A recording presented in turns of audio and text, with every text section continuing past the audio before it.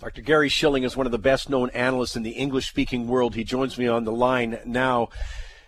Gary, you've done a wonderful job preparing your subscribers for the deflationary period that we are living in. You wrote a brilliant book in 2010 describing the kind of environment that we're living in, that we've seen manifested in things like, phenomenal drops in commodities, record low interest rates, etc.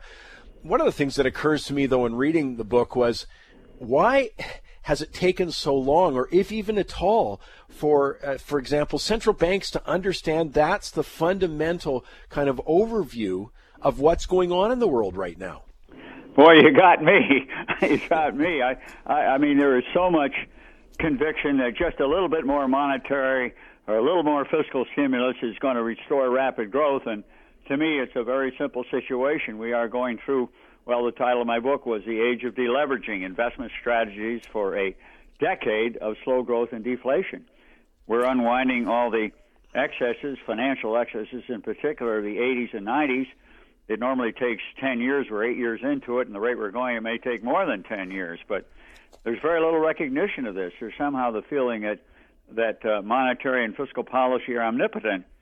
But despite tremendous fiscal stimulus and, of course, then quantitative easing in the U.S., in Japan and the Eurozone, aggressive monetary policy in the U.K., despite all this, this deleveraging is such a strong force that it's overcome. And where do we end up?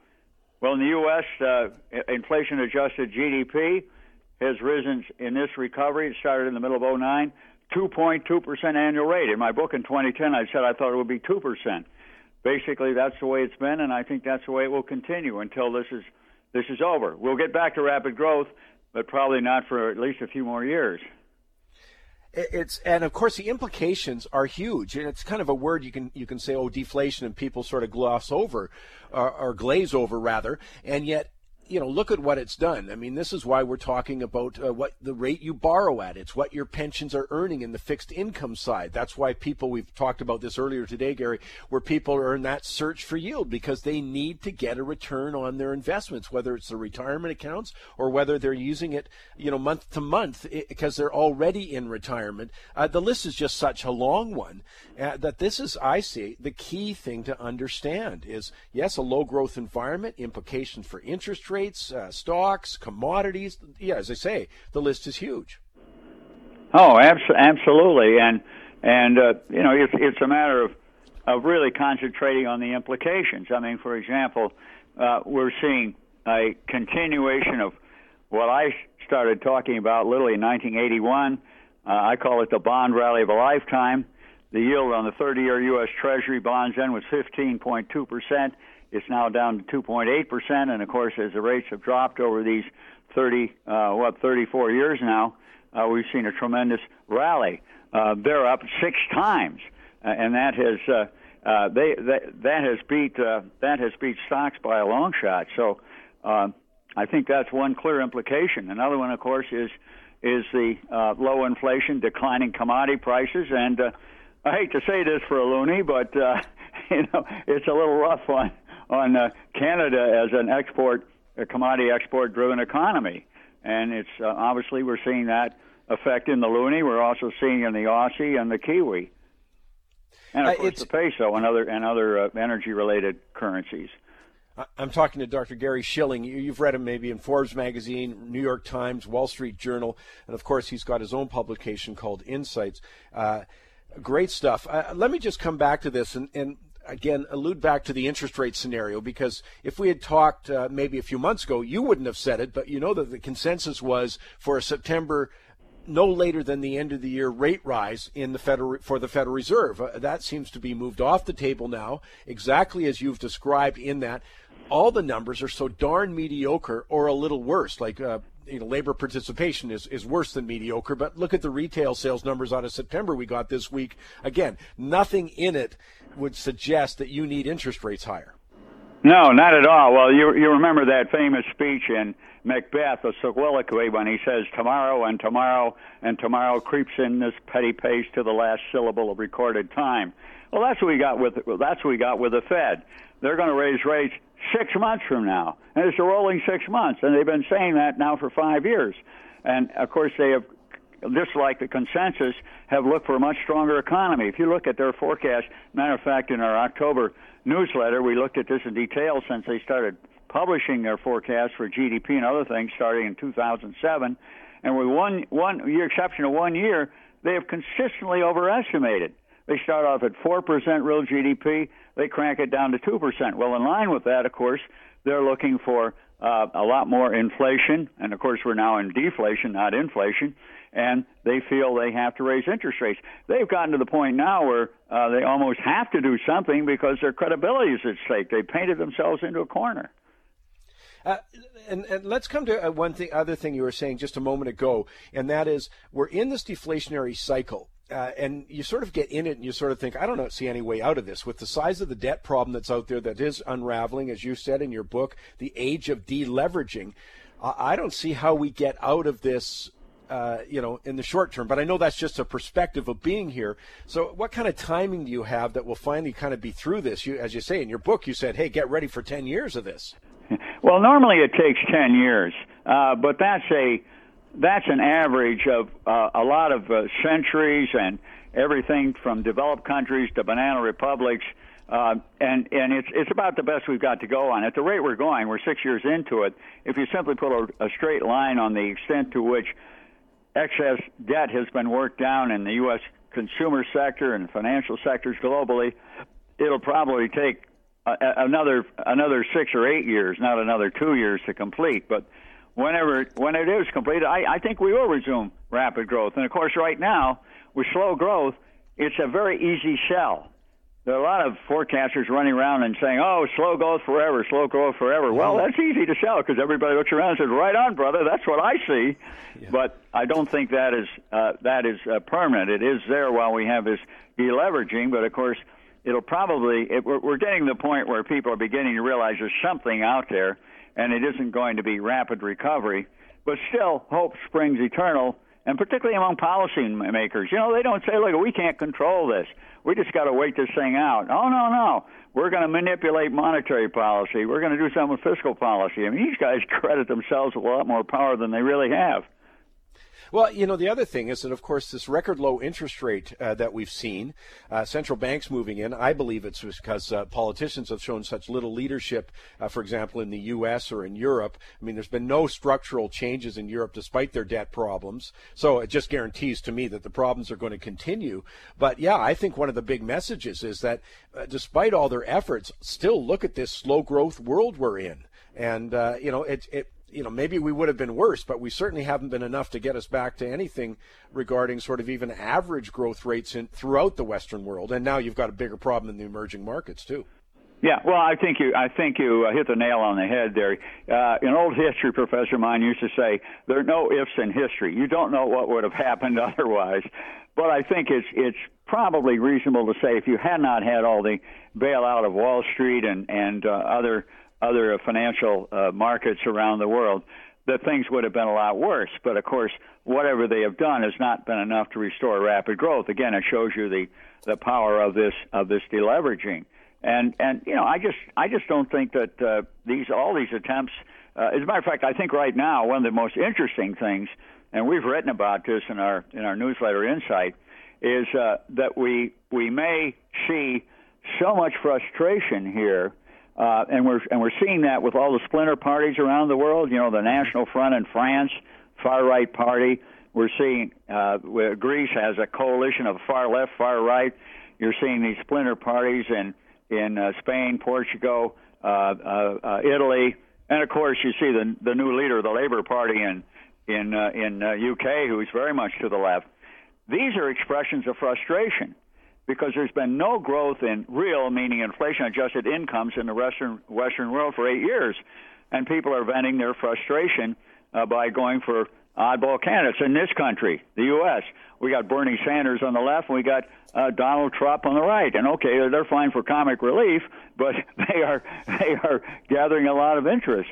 I happen to think that what's going to happen here is that now that monetary policy has shown that it really doesn't right the economy, that we are going to see a big push for fiscal stimulus.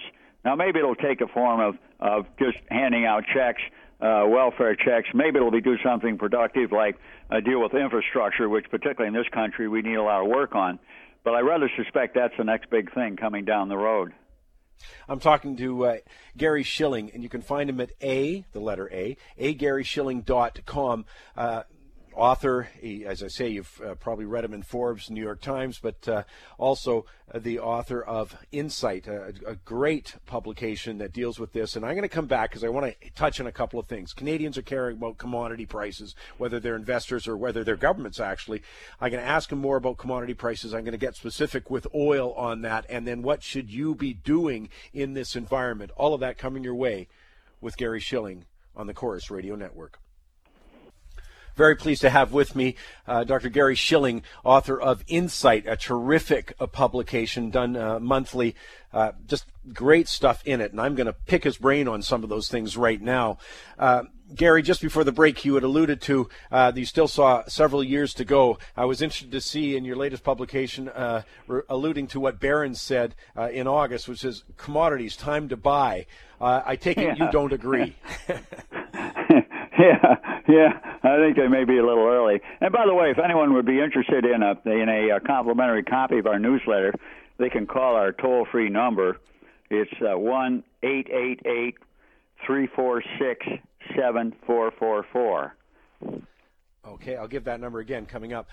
So bottom line, people want to know about oil prices in this country. They've had the drop in oil prices, which I'm proud to say I don't know another media outlet in this country that correctly predicted this drop. I still think there's another washout to come. What do you think? Oh, yeah. The thing is that cartels exist to keep prices above equilibrium, and OPEC is a cartel. So that encourages cheating. Some members of the cartel or outside producers want more than their share. So the leader of the cartel has to cut its production to accommodate the cheaters. Otherwise, prices would decline. Well, the Saudis have been doing that for years, and their Persian Gulf allies, and they're getting tired because all the growth in production in the last 10 years has come outside of OPEC. OPEC's been flat. It's come with the oil sands in Alberta, the American frackers. And basically what happened at the end of November is that Saudis led OPEC to say, look, we're going to play a glorified game of chicken. We're going to see who can stand lower prices longer. And they have about $500 billion in foreign exchange reserves. And OPEC production, it was 30 million barrels a day at that point, late November. That was their quota. It's now 31.6 million. They've taken off their quotas. They've said produce whatever you want. They're trying to force some major producer out to basically chicken out, cut production. Now, this is a price war. When you're a price war, the prices that are the chicken out point, they're not the cost of meeting budgets. That's irrelevant. It isn't even the full cycle cost, the cost of drilling a hole, putting in the pipes, all the infrastructure. No. The relevant price is the marginal cost. It's the point at which the free cash flow disappears. In other words, the price just equals the marginal cost. And in the Permian Basin in Texas, that's $10 to $20 a barrel, and in the Persian Gulf, it's the same or even less. So I said this early in the year. I thought we could see that price. It wouldn't stay there forever, but we could see that as a washout and the chicken out point. And again, the huge implications in Canada for that, as you've already alluded to, our currency. One of the recommendations that we've been making that certainly coincided with your recommendations in Insight is to have U.S. dollars for a Canadian public and significant amount of U.S. dollars. Do you see the bottom in the Canadian here? Are we sort of finding it, or more to come? I'm never very good. I've got to tell you, I'm never very good at picking tops or bottoms. I just look at the fundamental forces, and then I wait for the markets to tell me that it's working, and we manage money. Now, of course, there are a lot of false starts. This is still an art. It's not a science. But that's our approach. And right now, I think there is no reason to believe that the commodity currencies, the Kiwi, the Loonie, the Aussie, the Mexican peso, are at their bottoms. Now, of course, in the last week or so, there's been this feeling of, things have washed out in the emerging markets and commodities have hit a floor, but nothing has really changed. You got all this excess supply coming, and look at hard rock mining in Brazil and in Australia. These guys are so deep into projects that they're producing even at losses because that's cheaper than shutting them down. And demand globally is growing, but very slowly. So nothing has really changed fundamentally, and I think it puts a lot further downward pressure on commodity prices in general, and oil in particular. Where does someone, and again, this is very broad, so let's be very clear. I'm asking Gary to paint a broad picture here. Everybody has to do things according to their own personal circumstances, their risk profile, their emotional risk profile also, that kind of stuff, time frames. But I'm just getting a broad brush. Very quickly, Gary, then where does someone have their money right now? Well, I can tell you where we are in the portfolios that we manage. We are long U.S. Treasuries, because deflation is really unfolding, and they obviously benefit from lower prices, negative prices, and treasuries are the ultimate safe haven in the world. Secondly, we're long the dollar, and we're long the dollar against the euro. Again, the commodity currencies: Kiwi, Aussie, Loonie, Mexican peso. And then the third major area is we're short commodities, things like sugar in the agriculture area, copper, oil. I think they have a lot further to go. Now, we're not saying we're in a bear market for stocks. Stocks have been going nowhere lately. We do have some equities in our portfolio. They tend to be defensive, things that people buy regardless. These are things like consumer staples and utilities that also tend to pay decent dividends. So we're not saying you're in a big bear market in stocks, although obviously equities have basically been declining in recent months. But, boy, you get in the wrong sector on the decline. Boy, is it ever vicious, like the gold stocks or the 3D printing stocks, biotechs recently. That's one of the reasons I've advised people to be careful. That cash is an important component of portfolios now. Oh, yeah. In our portfolios, we have extraordinarily high cash positions. Yeah. I can't remember when we've ever had higher cash positions. And a lot of this, and again, we've written about this in our monthly newsletter, Insight, it's because of the increased volatility. And part of that is because the Fed is no longer buying securities; they're out of the quantitative easing business. You've got a volatility because profits are basically going nowhere. They've been supported not by solid revenue growth, but really by cost cutting, and that doesn't seem to be working anymore. You got a number of factors that we think make it very difficult to get excited about stocks. So we're saying, hey, let's take a defensive position.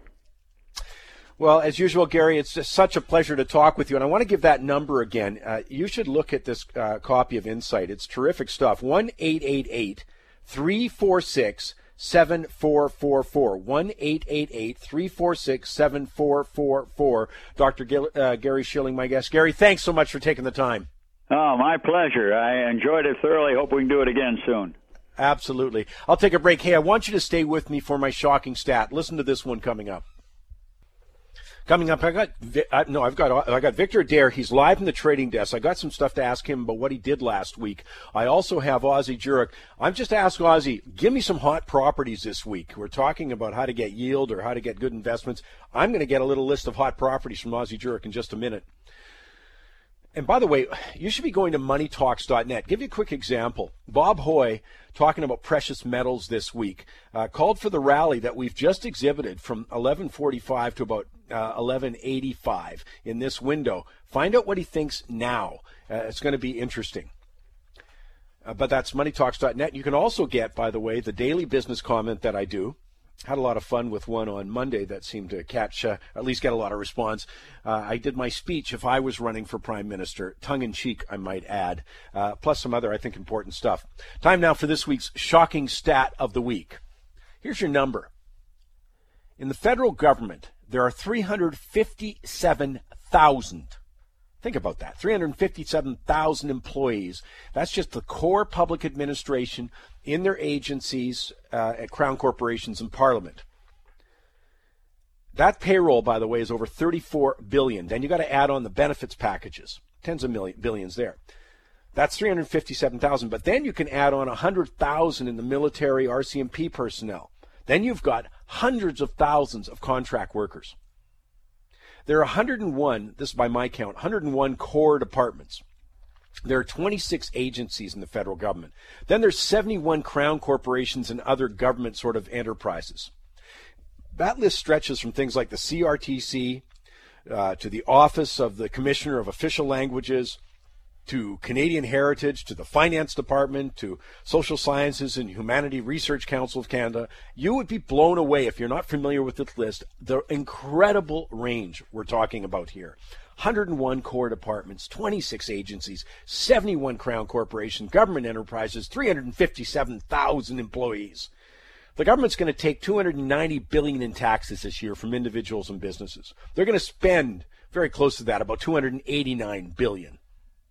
So I want you to think about this. Think of the size of the federal government, the degree to which it penetrates society. That's my shocking set of stats. And I was shocked at, by the way, the number of core departments and agencies and crown corporations. My goodness, my head just swam when I was trying to count them up. But that brings me to the most depressing aspect of the federal election, the part I want you to listen to. I have no problem with people who do not vote. I don't think democracy is served by ill-informed voters. What important decision would be? So I don't have a problem with that. My problem is with those people who base their vote on the most superficial of reasons. I cannot believe when people have shared with me how they're going to vote, and I say, why? That's always my question, why? They look at me and say, it's about how the leaders look. It's like whether they like them or not. Of course, they don't know them personally, and their impressions are completely formed by marketing campaigns of somebody or other, the other parties or media commentators. Good night. I can't believe how many people are prepared to say that kind of thing when asked how they vote. I mean, the superficiality is breathtaking. This isn't a reality TV show. We're talking about our future, many times our financial future. More important to me personally is we're talking about my children's future in an incredibly uncertain world. But we're talking about someone to head up a government of 357,000 core employees. 200 departments or crown corporation enterprises. They spend 289 billion a year. And I'm hearing people openly admit they think they should make that decision by how someone looks or sounds or some other ad hominem attack which all parties participate in. I mean, doesn't our country deserve more? It's, as I say, it's mind-blowing. Why don't we ask more of ourselves? We've had tons of time in this campaign to educate yourself. And if you're one of those people, I hope your car breaks down on the way to the polling booth. Because you're about to make a decision, a serious decision, in a way that you would not make a single other one in your life. Why? Is that how you're choosing your doctor nowadays? Gee, someone's going to operate on a loved one, and you're starting to say, well, I just love the way that guy looks in a sweater. I don't like a beard. No, I'm not going with that. Come on. So I hope your car does break down if that's the caliber of the decision you're about to make. But, come on, let's ask a little more. There's tons of opportunity to read more in depth about what's going on in this election.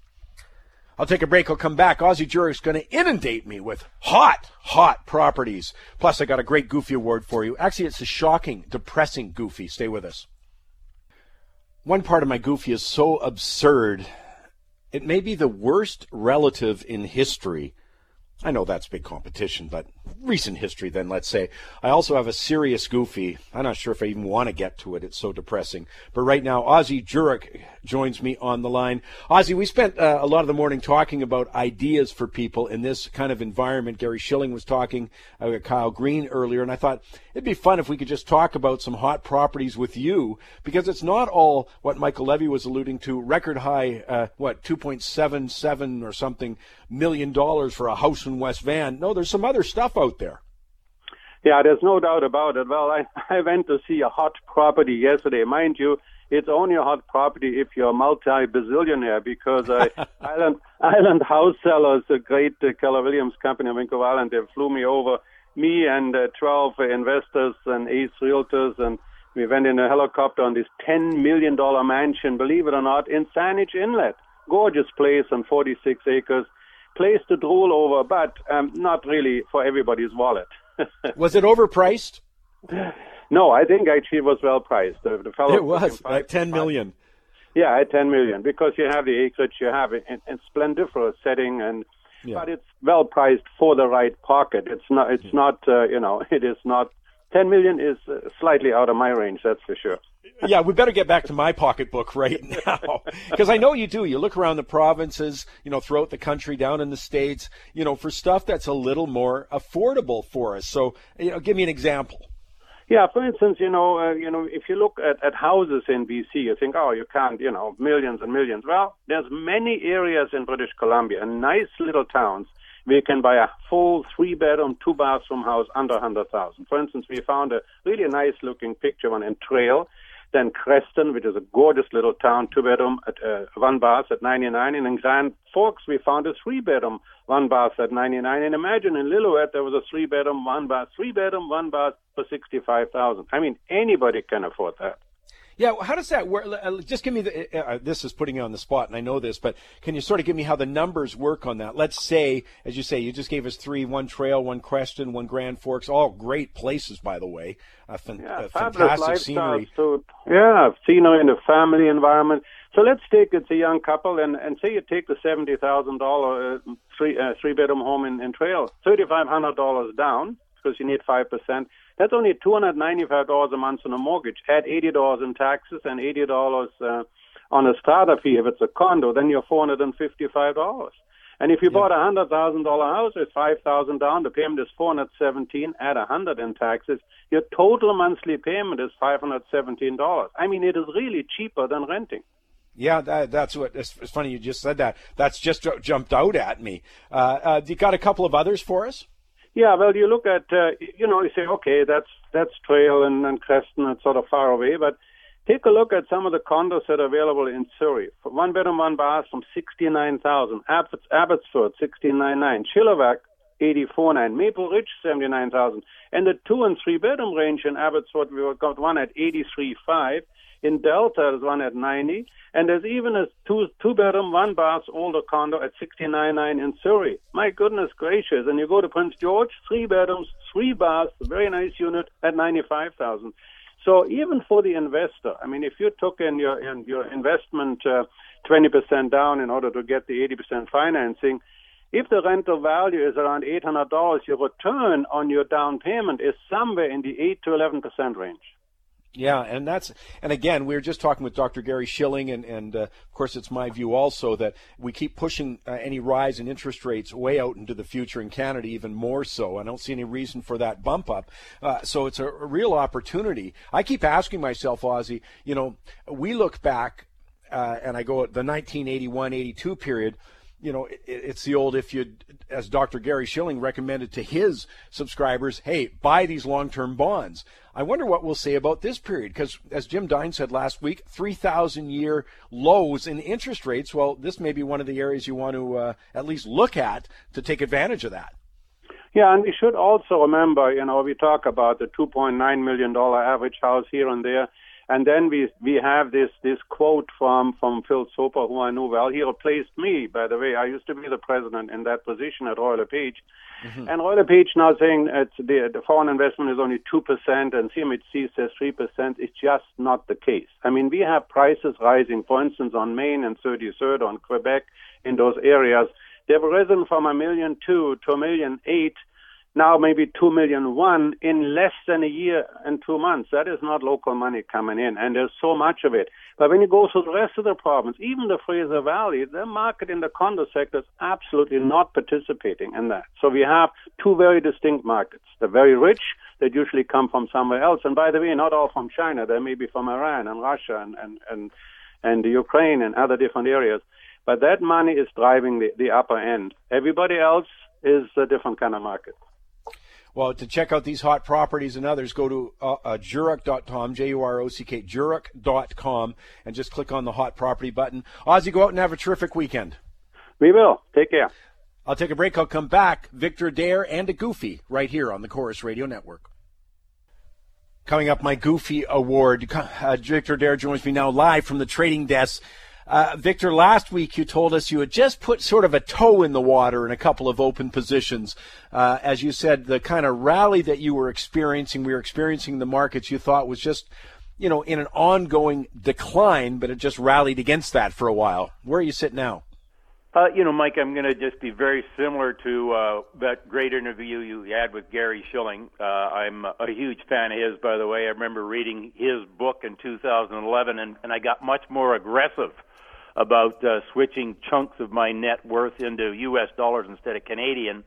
So, and just also to make the point, I divide my money into what I would call my long-term trading and then my short-term trading. With my long-term trading, I have definitely maintained that position in U.S. dollars as a hedge. On my shorter-term trading, I can go in and out of the market in very short-term periods. I thought that, and let's set it up this way. In any bear market, and we have been in a bear market in commodities for 4 years. The flip side of that, we've been in a bull market in U.S. dollar. But in any bear market, you can have sharp rallies. We call these bear market rallies. And some of the things that have been hammered down the sharpest get the biggest bounce. I think that's what we've had here over the last 6 weeks or so. That's caused the Canadian dollar, the other commodity currencies to go up, caused gold prices to go up, caused crude oil to come up from, the $37 low that we had back in September. So I have waited out, I would say, this bear market rally and looked to establish some short positions. Now, I got short in crude, in gold, and in Canadian dollars the week before. The crude worked out real well this week. Gold has gone against me, and the Canadian dollar went against me. I have covered some of those short positions and then put some of them back on. At the end of the week here, I am still short Canada. I'm short gold, but not as short as I was, and I remain with my short position in crude oil. It's interesting within this. There's the other side very quickly, Vic, who's, that we have to remember there's not always a reason in terms of fundamentals like more supply, more demand. It's what you alluded to last week that sometimes people are just changing their position. So, for example, let's say you played oil to go down and you say, okay, that's enough at this point. I'm going to buy it now just to close out the position. That can push it back up. There's so much financial movement going on, not related to the fundamental news. It might be related to a hedge fund has to liquidate or what have you. Well, I'll do this really quick. The U.S. dollar is the other side of any currency trade. It's the other side of commodity trades. And I think we have seen, particularly in gold and crude oil over the past 6 weeks or so, people trying to pick the bottom, whether it's in the commodity itself or the shares of companies that are in that game. We have seen the long bullish positions in the U.S. dollar, like the outstanding size of the bullish bet on the U.S. dollar is down about 60% from the highs that we had a year ago. So there is positioning in the market, and when you have a bear market rally, that is largely short covering. People who have been short think, oh, gee, I think I better get out, and causes prices to jump. So, yeah, it doesn't, as Gary pointed out in his interview just moments ago, he says nothing much has changed. He thinks we're still in a bear market in commodities, but you'll have these ups and downs. Mike, I could be dead wrong on this, and, of course, I deal with that in terms of managing my risks. The market keeps going up, I'll just say, well, wrong on that, and liquidate the positions, but that's what I believe for now. Well, we'll be here to chronicle it, Vic. Thanks so much for taking the time. We'll talk to you next week. Thanks, Mike. Victor Adair here from live from the trading desk. My thanks to Victor. Also, my thanks to Dr. Gary Schilling. And if you want to listen to this again, listen to what Ozzy had to say, what Michael had to say, what Kyle Green had to say. Hey, it's easy. Go to moneytalks.net. Click on right there. You can get the daily business comment, but you can also get the interviews. You can get a replay of the shocking stat and this Goofy Award. My thanks also to the Solera Club. Solera Club is a royalty-based investment. It's in the tech industry, and there's no fees attached to it. So why don't you get more information by going to soleraclub.com. Oh, I had a simple one. Did you see that aunt who was suing her 12-year-old nephew by the way, for $127,000 in damages because on his 8th birthday, she came to the party. He was really excited and came and jumped in her arms, gave her a big hug. She fell down, hurt her wrist. And now, in her own words, she's had trouble lifting her plate of hors d'oeuvres. Anyways, she's suing her own 12-year-old nephew over that. That's not my Goofy Award. This is a serious one. This past week, Democratic Senator Sheldon Whitehouse, he had 20 climate scientists join him in this, demanding from President Obama that corporations and other organizations be investigated for knowingly deceiving the American public about the risks of climate change. They want them to use what are called the RICO laws. It's an acronym for Racketeer, Influenced, and Corrupt Organizations Act, to go after anyone who questions their climate agenda. Here's the key. Those laws were enacted to stop organized crime, mainly the mafia, and specifically to prosecute individuals tied to things like loan sharking or murder for hire. And yet he wants to use it for people who don't subscribe to their climate agenda. This is unbelievable. Well, it's not unbelievable. It's, in fact, this is where they're going with this. What would we expect? The absolute assault on debate, on questions, and on free speech by climate change agenda extremists has got to stop. It doesn't matter what your opinion is. It doesn't, regardless of your stance on climate change. This should really deeply trouble you. They are aggressively opposing free speech, want to bring criminal prosecution to anyone who disagrees. Unfortunately, the story's getting repeated on a regular basis on university campuses on a wide variety of subjects. I mean, the intolerance is incredible. Supreme Court Justice Hugo Black stated in quotes, "The framers of the Constitution knew that free speech is the friend of change and revolution, but they also knew it's always the deadliest enemy of tyranny." We got to ask ourselves what next, but that is going way too far in my books. Way too far. In fact, words fail me on that one. That's my Goofy Award for this week. Again, thanks very much for listening. Go to moneytalks.net. Bob Hoy on gold. Pick up the business comment. You can pick up the Goofy again, but especially listen, re-listen, get your friends. You can listen to Money Talks anytime. Listen to Dr. Gary Schilling and all of our guests. Thanks for listening.